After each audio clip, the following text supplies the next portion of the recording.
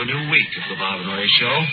And we want the members of the audience here to feel free to dip into the huge Bob and Ray popcorn bowl. Hey, that's a beautiful Paul Revere popcorn bowl that has traveled around quite a bit. That's right. That popcorn bowl, incidentally, was made by Paul Revere, who, I don't know if you know this, made the wooden false teeth for George Washington. Yes, I do that. I think he was one of our first presidents. Yes, and all of you people are invited to just help yourself. If the bowl gets down a little empty, the Bob and Ray Midget will fill it up with more of the great Bob and Ray popcorn. You'll notice that the great Bob and Ray Bird is close to the microphone here today, too. He's here on the huge Bob and Ray jacket right here at my shoulder. We're going to try and make this a pleasant show. Studio 26. Guy Bob and Ray show. The thing that started here at CBS. Table, your record turntable, your tape machine. For fish, and they parade them around the studios. In there you have your client's booth, which of course is empty. Just pointed out. There you have your control room, your tape equipment. Are there any questions to this point? All right, now if you'll step this way, we'll take you down. This is group. Very nice group. The mail room, show you how mail is right this way. I think we should do this while we're on the air. I thought maybe they could arrange this tour thing. I knew they were having them, but I thought maybe they could arrange it so that it would happen when we weren't on the air. You think so? We're here for only 15 minutes. What? 15 minutes? That's all. Well, did you hear that, audience? We're only on for 15 minutes. You didn't know this, huh, Bob? No, I was going to leave in 10 minutes, but I'll have to stay over, I guess. Well, anyway, it's time for our first feature now. I'll go get him. All right. Right over here. Welcome to the Bob and Ray Beg Your Pardon feature.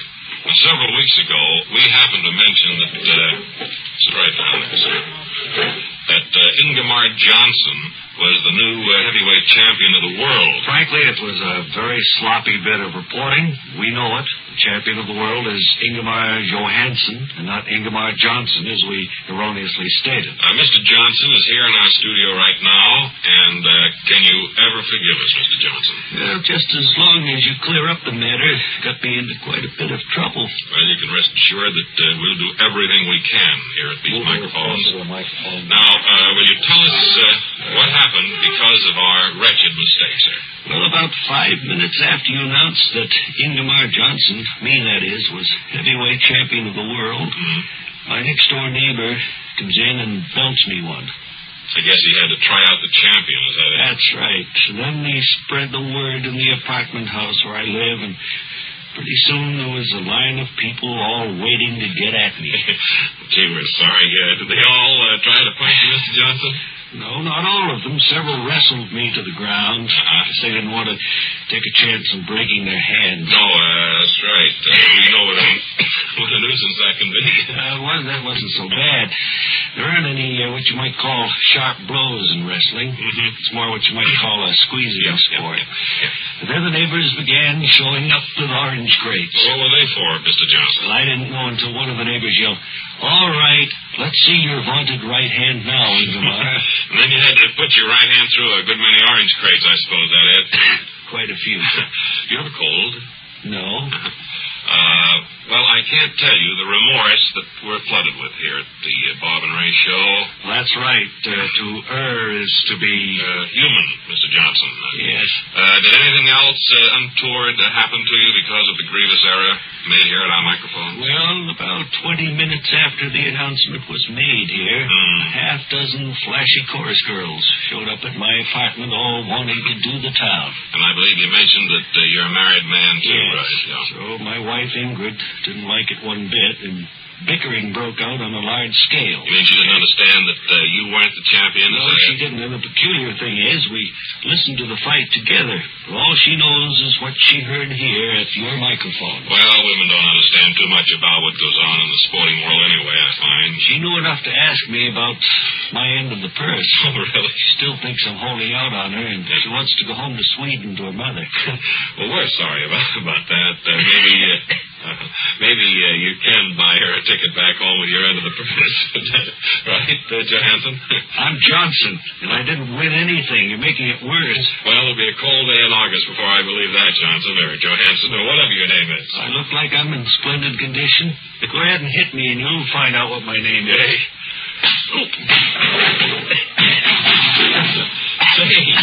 Say, you went down like a sack of meal, didn't you? Let me help you up, Johnson. Johnson, it's you, all right. Anybody who goes down like that from a punch in the arm, too, is no champion. Please accept our profound apologies here on the Beg Your Pardon feature of the Bob and Ray Show, Ingemar Johansson. Johnson! I'm sorry. I'm sorry. Oh.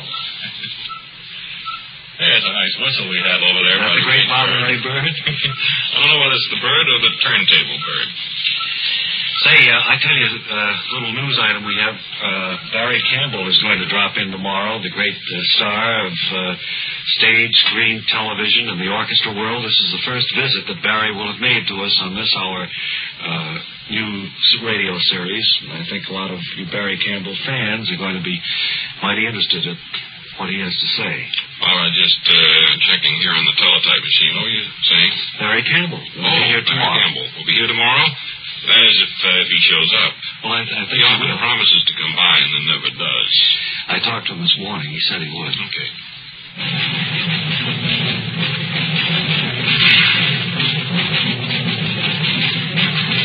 And welcome now to Rescue Squadron, the story of highly trained rescue technicians who have nothing but skill and knowledge on their side in the fight against carelessness.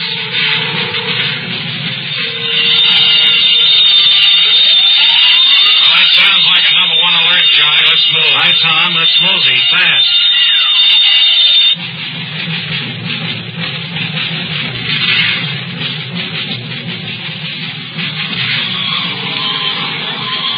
All right. Come on, move back. We'll handle this. Come on, let's go. That's right. Everybody move back. There's nothing to see here. That's right. Everybody go on home now. The show's over. Let's go. Back up. Keep moving. None of your business. So back up. Come on, back up, everybody. Read about it in the papers tomorrow. Let's go. Move where we meet everybody. Beat it. Well, that's the last one, Johnny. You know, Johnny, if we could only make folks understand that they hold up rescue operations when they stay on the scene. Well, that's right, Tom. Folks don't realize it, but they do get in the way, and it makes things difficult for us.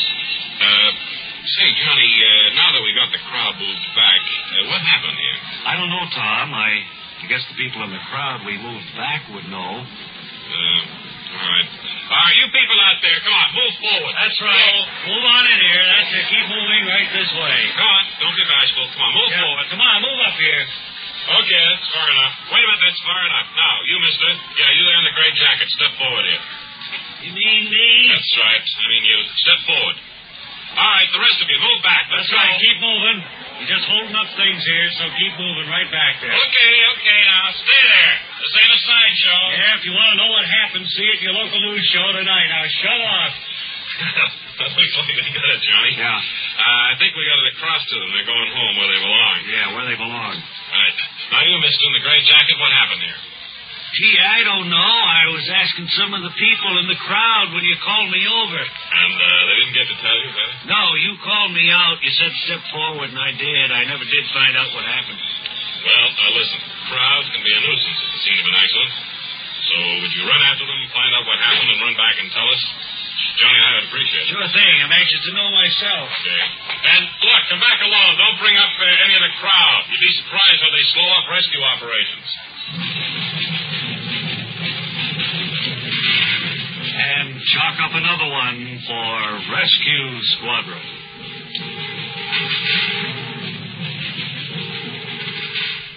Before we go any further, and before we call in our correspondent who's traveling with the great Bob and Ray train, and part of our continuing series of investigations into relatively obscure areas of human knowledge, we'd like to bring you the results of our highly perfunctory research into the matter of Robert Q. Lewis's middle initial. What's all this you're talking about? I don't know yet. Do you know what Robert Q. Lewis's middle initial stands for? No, how do you spell it? Well, let me tell you. That Q stands for nothing, except to make CBS Radio's Robert Lewis different from all other Robert Lewises. Makes him identifiable. Well, I'd know him in a room full of Robert Lewises, even without the Q, I think. Well, that very well might not be the point.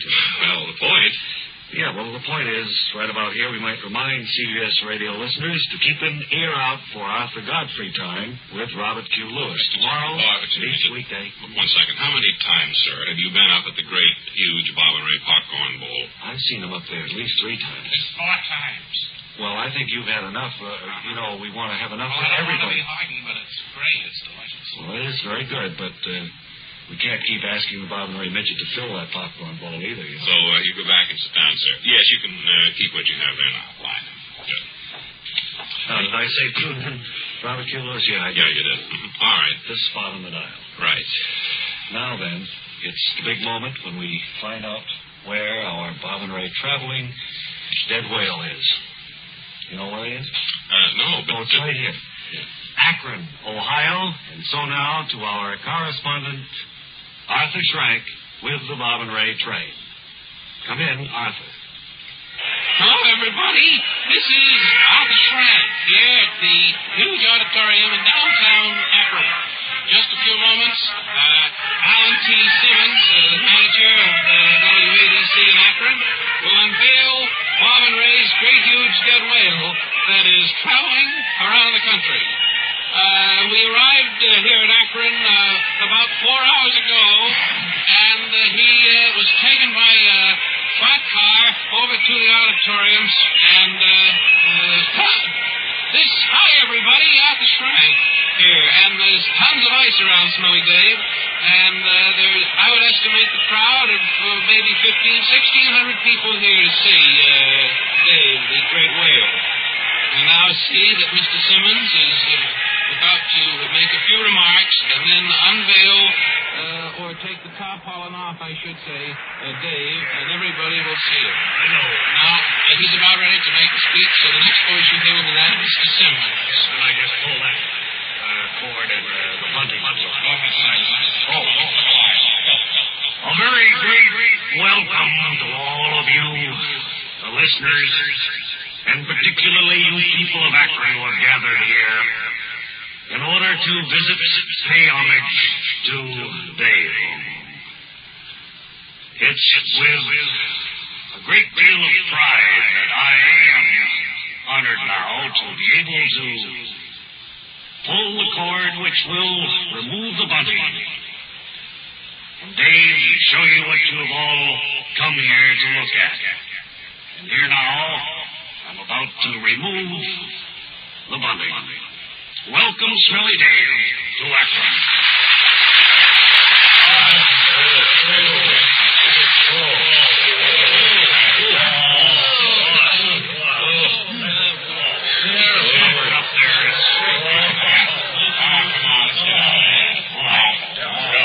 This is Arthur Schrank back again, and people of Akron have just seen. And I might say that it's a typical reaction. Same What's reaction. the quickest way out of here, announcer? Thanks very much. Now, Mr. Simmons, we want to thank all the folks here at the WADC who've made our visit so enjoyable in Akron. Now, this is Arthur Schrank, returning you to Bob and Ray. Thank you, Arthur, and good coverage there. Good reporting. That's about all the time we have for this evening, and thanks to the folks in Akron. And we'll be back, I think, tomorrow, we hope. Until then, this is Ray Goulding, reminding you all to write if you get work. Bob Elliott reminding you to hang by your thumb. Thank you.